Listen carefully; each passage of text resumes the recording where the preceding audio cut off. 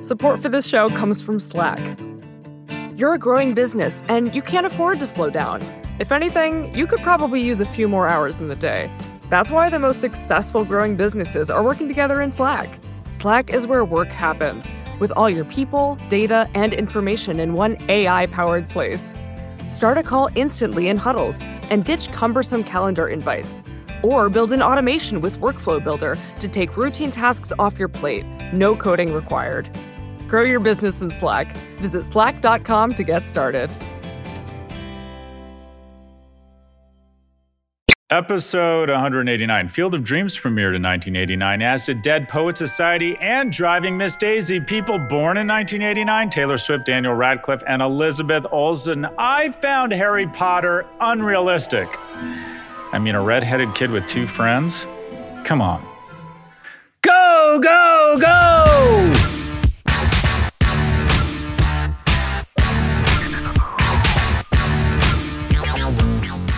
Welcome to the 189th episode of the Prop G Pod. In today's episode, we're sharing a rerun of one of our favorite interviews featuring Dr. Emily Anhalt. Dr. Anhalt is a clinical psychologist and the co-founder of COA, a mental health startup that offers therapist-led emotional fitness classes and therapist matchmaking. We spoke to Dr. Anhalt back in January, where we discussed the traits that make an emotionally fit leader, what it means to be mentally strong, and the implications of mixing technology with mental health. Here's our discussion.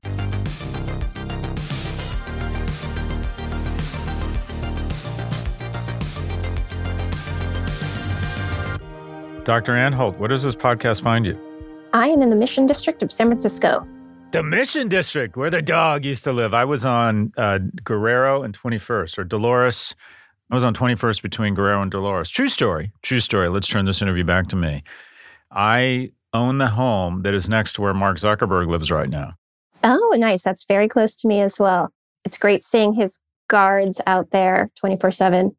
Yeah, I figure I could have held out and charged like $100 million just for security detail. And what I would have done to take the price of my house up is sat out on with a lawn chair. And every time he rolled in, just be like, "Hey, bitch, what's it like to depress America?" I think that would have absolutely motivated him to put his crazy offer. But anyways, enough about me. So we're big fans of your work here. And can you walk us through your background in clinical psychology and how it's informed your work with entrepreneurs? Absolutely. So I grew up in Silicon Valley. I think that was really the heart of it.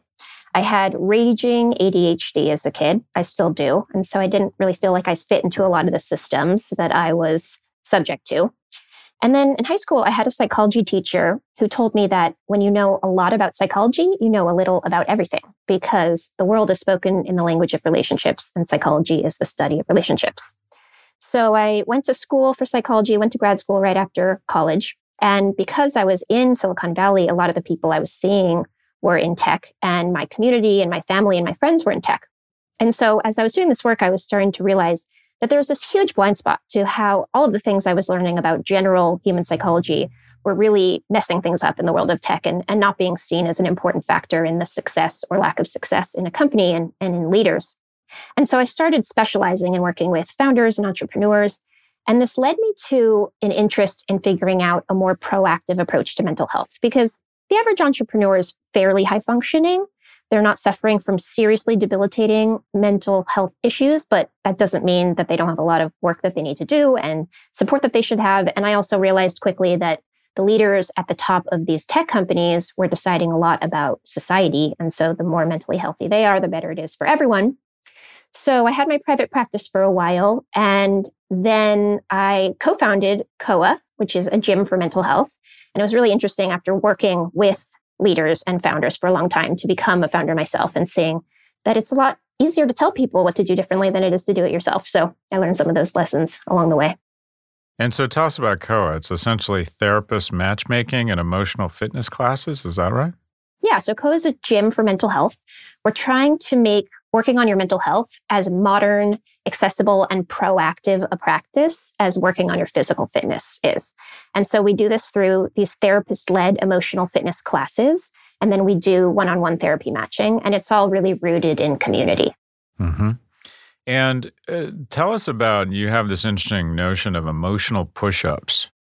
Yeah, absolutely. So I'll start with what emotional fitness is, because It's a relatively new term. So emotional fitness is the ongoing proactive practice of strengthening your mental and emotional health. It helps build the internal tools we need to face and move through the inevitable ups and downs of life. And I wanted to know what that actually meant. So a number of years ago, I did a big research study, something called an interpretive phenomenological analysis, which is just a fancy way of saying that I interviewed 100 psychologists and 100 entrepreneurs about what makes a leader emotionally healthy. Like, what does that look like? What does it feel like? What do those people do? What do they not do? And out of this research came these 7 traits of an emotionally fit leader. The 7 traits being self-awareness, empathy, mindfulness, curiosity, playfulness, resilience, and communication. And so all of our classes at COA are based on these 7 traits. And what we've essentially worked to do is to figure out what an emotional workout looks like and what an emotional push-up is. So to speak to this idea of an emotional push-up, if you think about what a regular push-up is, it's a small physical exertion that puts you just a little bit outside of your comfort zone, and it helps you grow. And when you do them often, not only are you going to be able to do more push-ups, but you're also going to be able to do more of other things, and it's going to prevent issues down the line. And so we are figuring out what is the emotional equivalent. How can we put ourselves just a little bit outside of our emotional comfort zone so that we can grow and be able to do more emotional work and also to prevent mental health issues later? So, every person's version of an emotional push-up is going to be different. Like some examples are, if you're someone who says yes to everything that's asked of you, and then you end up feeling overwhelmed and resentful, an emotional push-up for you might be just saying a kind but firm no to one small thing today. Whereas if you're a person who tends to focus on yourself, an emotional push-up might be to offer to help someone else with a task once today. Some other examples are like apologizing for a mistake, or asking for feedback from a direct report, or meditating for 5 minutes in the morning, or celebrating a win, letting yourself feel sadness about a loss, pausing before you pour yourself a drink to ask why you're having that drink and what you might be trying to avoid, or putting your phone away after 10 p.m. And based on what I've read of your writing, Scott, it sounds like an emotional push-up for you might be a small expression of admiration or affection toward a friend, something like that. And then the most important part of this is the reflection of how the push-up made you feel. Because it's not really our experiences, it's our reflection on our experiences that leads to change. So after expressing your affection, you might pause and think, okay, how was that for me? It was uncomfortable, but why? And did I worry about it more beforehand than it actually ended up being uncomfortable? And what might I have gotten out of it? Things like that. And over time, we get stronger and help ourselves in all areas of life.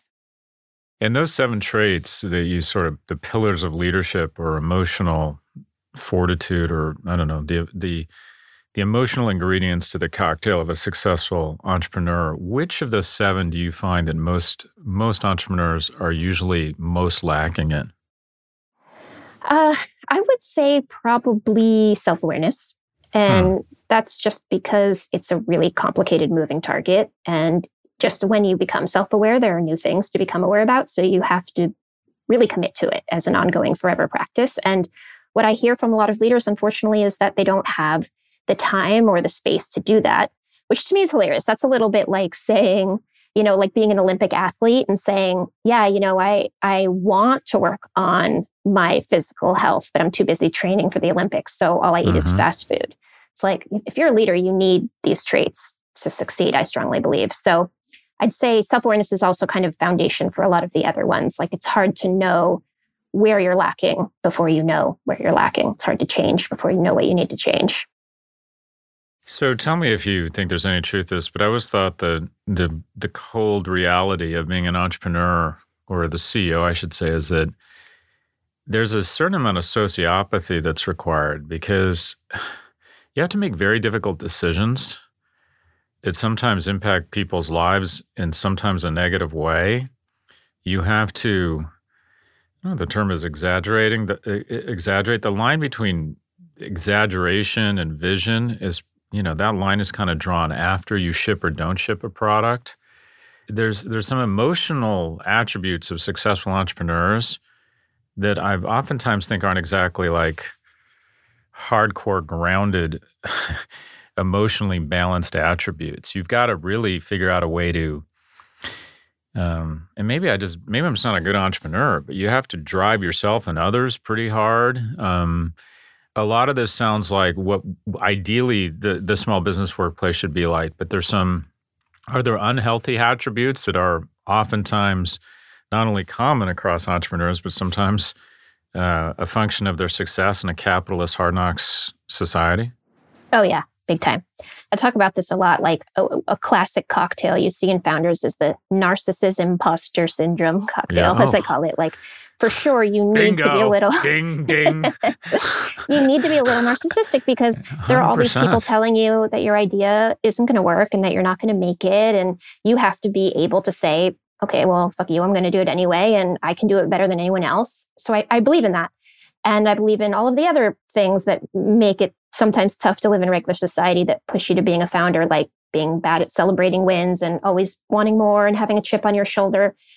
The thing I'm trying to put out there is the idea that the things that are your strengths that might get you towards success are also going to be your undoing if you're not paying attention to them and, watching them over time. So yes, you want a little bit of that narcissistic defense, but you don't want to get to the point where you're not listening to people who are giving you good feedback and showing you your blind spots. And yes, you want to always be pushing to the next goal, but you don't want to be at the point where everyone's quitting because you don't believe in vacations or rest. So it's really just, our weaknesses are the other side of our strengths. So let's play. I play armchair psychologist a lot with entrepreneurs just as a commentator, but you can play psychologist. Mark Zuckerberg, when you observe his behavior, or Sheryl Sandberg, and you kind of see a lot of them, what would you diagnose it with? Is it we're hating the player, not the game, or is there something wrong here? These individuals to me well, I'll stop there. When you see a guy like Mark Zuckerberg, if he showed up and said, how do I become more emotionally fit? What would you say his issues are? So it's a little known ethical code that psychologists are actually not allowed to diagnose public figures. Really? So, yeah, because they're not our patient and we hold some kind of gravitas because we have expertise. And so, yeah, we're not allowed to do that. So I couldn't give you a diagnostic code here. But I could tell you that when I see these instances, I think that power is just complicated and corrupting, and our minds weren't designed to have that much control over that many people's lives. And I think it's impossible for all of our own shit to not leak into what we do. And when what we do is make decisions that change the course of, society, then that can be really problematic. I do think if some of these leaders had thoughtful, depth-oriented, ongoing emotional fitness support, maybe they wouldn't have reached unicorn status quite as quickly, but they perhaps would have done so more ethically and with a better impact on society. But isn't there I'm not, of course, speaking about Mark or Sheryl here, but you recognize some incredible success. The people around you have made a lot of money, so they're grateful to you. The press fawns all over you, and you kind of start developing this. They call it a reality distortion field, but that was talking about Jobs' approach to products or the marketplace. But you become delusional, I think. I try to be cognizant of this. You have some success and you have domain or command over people's future and how much they make. They tend to want you to like them, and so they're nice to you. And you slowly but surely detach from reality. And then you get the worm turns on you publicly and you get attacked so much that you have to become almost just numb to it. And you end up just incrementally becoming, just detached. I don't know if the term is a sociopath, or I generally don't understand how these people got this way. It strikes me that they have become so immune from any signal around them. Is that an incremental process? Are you born that way? Well, when it comes to the great nature versus nurture debate, I tend to think that nature loads the gun and nurture pulls the trigger. So it's both. That's There's great. Some people Let's just stop there. Nature loads the gun and nurture pulls the trigger. Yeah. Yeah. By the way, and I apologize for interrupting you. I've always said, if you want to believe nature over nurture, just have 2 kids. Yes. Because you don't treat them that differently, and boy, they are different. Anyways, twins, I'm sorry. Go ahead. Identical twins. Yeah. So, there are some people who, no matter what position they're in, they're not going to get corrected. That, I'd say, is a smaller percentage of people. And there are some people who, even with all the support in the world, might end up getting corrected. But my work has shown me in all kinds of profound ways that each one of us is deeply capable of hiding the things from ourselves that we would need to proceed on in our life in particular ways. And these people doing these horrible things and sleeping well at night, it didn't happen by accident. And the average person who's living a perfectly lovely, kind life is still doing a poetic job of hiding what feel like basic truths to someone else who might be looking in from themselves. We all do it. And it's just on a bigger scale when so much is on the line. Yeah, I'm reminded, and I always go to dark places because I always look at stuff through kind of gray or clouded lenses. But and I wish I knew his name, but the lawyer who was charged with prosecuting members of the Third Reich in the Nuremberg trials, they asked him what his sort of takeaway from all of this was, getting to know the story and the individuals that had just committed these, simply put, crimes against humanity. And he said that what I take away from this is that war turns otherwise decent people into murderers. And I thought that was it was kind of rattling because we want to believe that they're just evil people. No, that's not a thing. And I started thinking about tech and capitalism, and I feel as if a lot of it comes down to the incentives. That in a capitalist society that is consistently figuring out new ways to extract money from you with more amazing services and products, the disparity, the incentives to be wealthy are just so incredibly dramatic.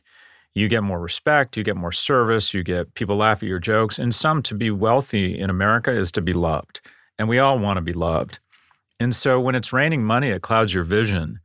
And you just find yourself incrementally on this path to hell because the incentives are just so strong to do whatever, whenever is required to make money and create shareholder value. Do you ever think about linking incentives to how some of this emotional fitness can come off the tracks?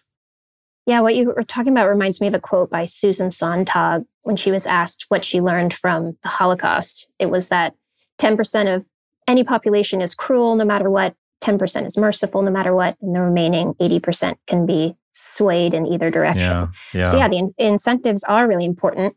I think, again, though, the idea of emotional fitness as a practice is important here because you can change the incentives, but a person's still going to move in a particular direction if they're not constantly examining what motivates them, what their values are, what's important to them, what they're moving away from, all of that. But yeah, I think that's a big part of it. And, clinical integrity is my truest North Star with COA because it's tempting in the world of mental health tech to do something that moves quickly and, has magical solutions. There's a pull from investors and from people. And, I feel that pull. And I think if you're not constantly examining whether that's really going to get you where you want to go, it's really easy to be taken off track. We'll be right back. Support for this podcast comes from Grammarly. Writing is something that we do every single day. From an informal text conversation with friends to sending those all-important email to clients, people need to understand what you are trying to say. Thankfully, Grammarly is a trusted AI writing partner that saves your company from miscommunication and all the waste of time and money that goes with it. Grammarly is more than just a grammar check. It can help generate AI prompts or even help you strike the right tone and personalize your writing based on audience and context. We here at the Prop G team use Grammarly, and all I have to say is it makes our written work better. Plus, Grammarly integrates seamlessly across 500,000 apps and websites. No cutting, no pasting, no context switching. Personalized on-brand writing help is built into your docs, messages, emails, everything. So why not join Grammarly to work faster, hit your goals while keeping your data secure? Learn more at Grammarly.com. Support for this podcast comes from Constant Contact. If you're a business owner, you already know that it's really, really hard to cut through the noise of everyday life. If you want to connect with your customers, you need to break through the noise. You need Constant Contact. Constant Contact is a marketing platform that makes it easy to reach new audiences, grow your customer list, and connect over email, text, social media, and more. Whether you're a marketing guru or just learning the ropes, Constant Contact offers writing assistance tools and automation features that make it simple to say the right thing at the right time. So get going and start growing your business today with a free trial at ConstantContact.com. Just go to ConstantContact.com right now. Constant Contact, helping the small stand tall. ConstantContact.com. So let's talk a little bit more about COA. The thing I find about therapy or services in general, and I always struggled with this because I always had services companies, is how do you scale it? Is it simply just using technology and remote work technologies such that you can find great therapists and then figuring out tools and diagnostics to match people with the right therapist, and there's enough margin in that you can build a big business? Because most VCs want to back technology that takes humans out of things, and this feels very human-centric. Yes, and it's human-centric by design. My biggest nightmare is these companies that are using technology to replace what I think is the true mechanism of healing, which is relationships, instead of support relationships. And so at COA, our goal is to use technology, but to support more interactions and relationships. And, that can look like a lot of things at scale, but I will say there are really sharp business minds on my team who have an eye on scale. And my focus is to keep an eye on integrity and on making sure that we're not doing something that's actually causing more harm than good, which, I see a lot of, unfortunately. And so we've gone a good 10 minutes without talking about me. So let's go back to me. I struggle with anger and what I'd call mild depression. And I'm not good. My blessings don't foot to my mood or happiness. And that is, I have enormous blessings and good fortune. I know this rationally. And yet I still find an incredible ability to be pissed off and angry all the fucking time. Pissed off just talking about it. Pissed off at myself that I get pissed off so much. What are some push-ups someone who wants their mood to foot better to their blessings? What are some ideas and push-ups for that type of problem? I mean, even this idea that if you have certain blessings, you don't deserve your emotions, I think is problematic.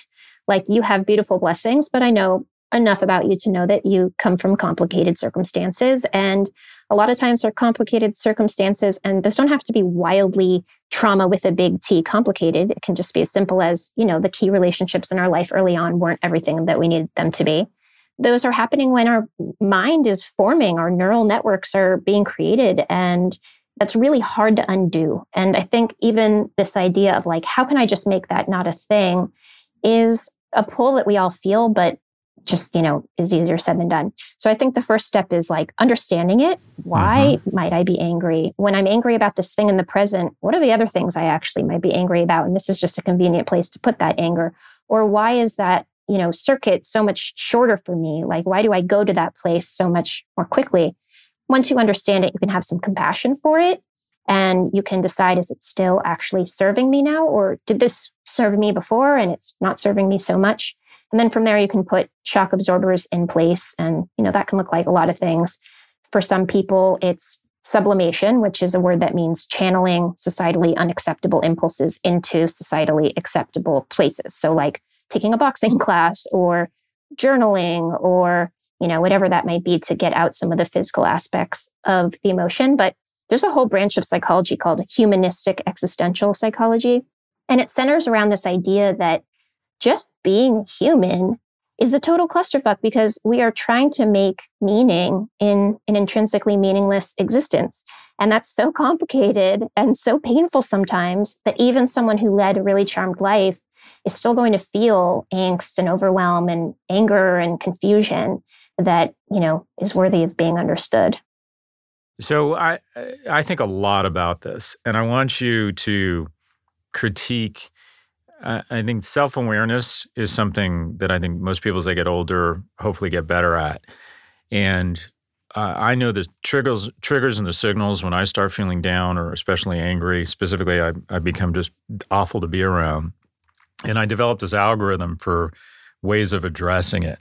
And I'd love to run it by you and tell me what hits for you, what should be modified, or what's just not a good idea. And I've distilled it down to what I call SCAFA, SCAFA. S stands for sweating. And that is whenever I really feel myself, I can recognize I'm getting especially angry or depressed, I really hit the gym and physical activity really hard. I find that sweating just sort of almost like turning a computer off and on, it kind of resets me. So let's stop there. Real exertion and exercise around mental health. Oh, yeah. Hard agree. The two are so tied. It is amazing that people will come in and they'll say, my mental health is really off, and I'll ask a little bit about their life, and they're only sleeping 5 hours a night, and they never exercise, and they're only eating fast food, and they're working all day long, and they're confused about it. So yes, definitely in for the S. So the C, these are pretty obvious, and I think you'll mostly nod. The C is what I call clean, and that is I try and not eat out, not a lot of trans fats, really clean organic food, a lot of water, just for lack of a better word, just eat really clean. I'm going to assume that makes a lot of sense. Yeah, definitely. I mean, everything in moderation, including moderation, but for sure. There you go. My A is abstinence. And I'm not a Puritan. I love alcohol. I love marijuana. I actually think some of that is the drawbacks and the harm. I don't want to say they're overstated because they ruin people's lives, but I think a lot of people manage it really well and it enhances their life. And I think I'm one of those people. But when whatever that chemistry is that's in my brain that's gone off, I just cut out all THC and I try and really reduce alcohol intake until I'm feeling kind of more back to normal. Oh yeah, anything that can be used to enhance life can also be used to escape it. So that's my barometer is, are you using this to enhance your life or to avoid or escape your life? And if you see yourself heading over that tipping point, then pulling back, I think is a great idea. And then family. It sounds a little bit like a Hallmark Channel, but I find especially time with my boys is just grounding because they're so needy and can be such jerks that I don't have time to be the usual self-absorbed person I am. I'm just kind of focused on them and it kind of takes me out of my head. So family, again, I can't imagine you're not going to agree there. No, of course. I mean, I think emotional fitness in general, it's an individual journey, but it's a communal pursuit. We are communal creatures. We need each other. We are who we are in relation to other people. We don't exist on our own. So absolutely surrounding yourself with loved ones. I like that. We don't exist on our own. And then the final thing is affection. I live with beasts and dogs. The beasts are my boys, but I find that just piling on the couch and being in proximity or touch, we all have this thing where we kind of flop on each other and watch TV. I find that as I think as mammals we're meant to touch, but I try to dial up the affection, if you will. Oh yeah, absolutely. Oxytocin is the best drug I know. And we get it from affection, and it's the one responsible for bonding and, the feeling of being loved and cared for. And, it's key between mothers and infants, and really we all need it. So absolutely. I mean, they have all kinds of studies that have shown that orphans who were not picked up enough have horrific mental and emotional problems down the line because we so need the touch of other people. Yeah, I read that kids, I think it's probably the same study, that kids with a lack of affection and good nutrition had worse outcomes than kids with poor nutrition, but a lot of affection. That affection trumped nutrition. Yeah, we need each other in that way. What am I missing? If you were going to add to my SCAFA acronym, is there any other letters that you would say when you feel yourself struggling? The first thing is I find it helps to just say to someone in my life or whatever, you know what, I get the sense I'm struggling. And it just helps to it's almost like verbalizing it. Maybe there should be a V, SCAFA V or something, but just kind of acknowledging it to yourself and other people. What am I missing? What would you also throw in there? So I like verbalize because a lot of our emotions exist differently inside of our minds than they do when we speak them out loud.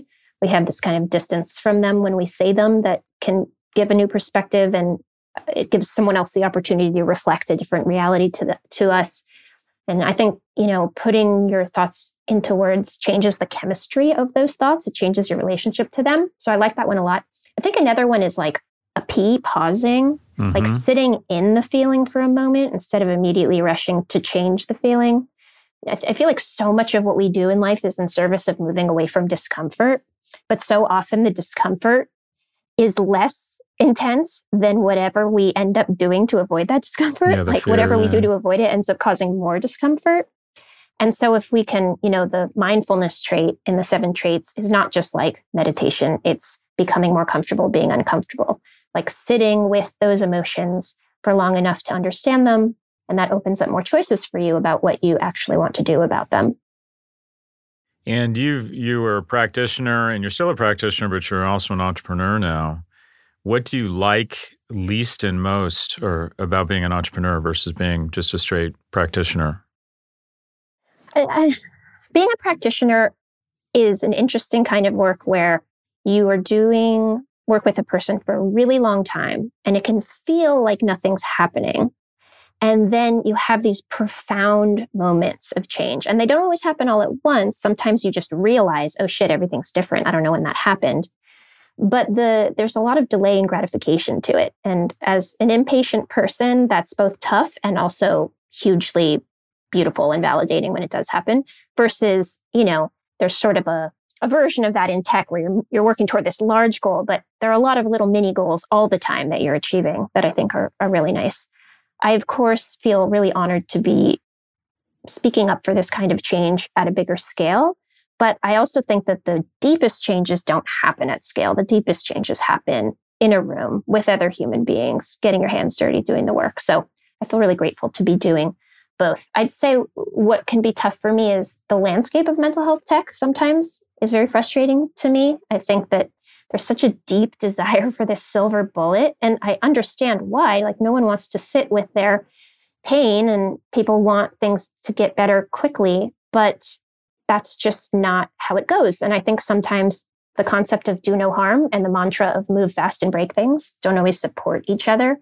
So balancing those two things and, knowing that we'll get there if we're willing to be a little bit patient.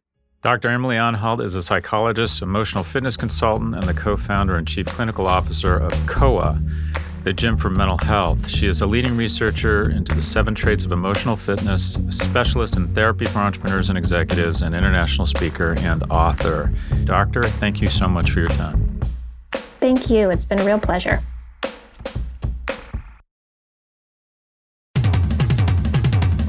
Our producers are Caroline Chagrin and Drew Burrows. Claire Miller is our associate producer. If you like what you heard, please follow, download, and subscribe. Thank you for listening to the Prop G Pod from the Vox Media Podcast Network. We will catch you next week. A quick reminder before we sign off, my new book, Adrift, America in 100 Charts, is now available for pre-order on Amazon. Please pre-order it. Pre-ordering is super important in terms of building momentum. The team, we put a ton of work into this. I think you'll enjoy it. It's an attempt to sort of distill down the macro and microeconomic trends, societal trends that make up the fabric that is America, including some suggestions on how we become more moored to each other, connected, and how this great American experiment continues to be the best experiment in the history of mankind. Anyways, in sum, Daddy wants a bestseller. Pre-order now.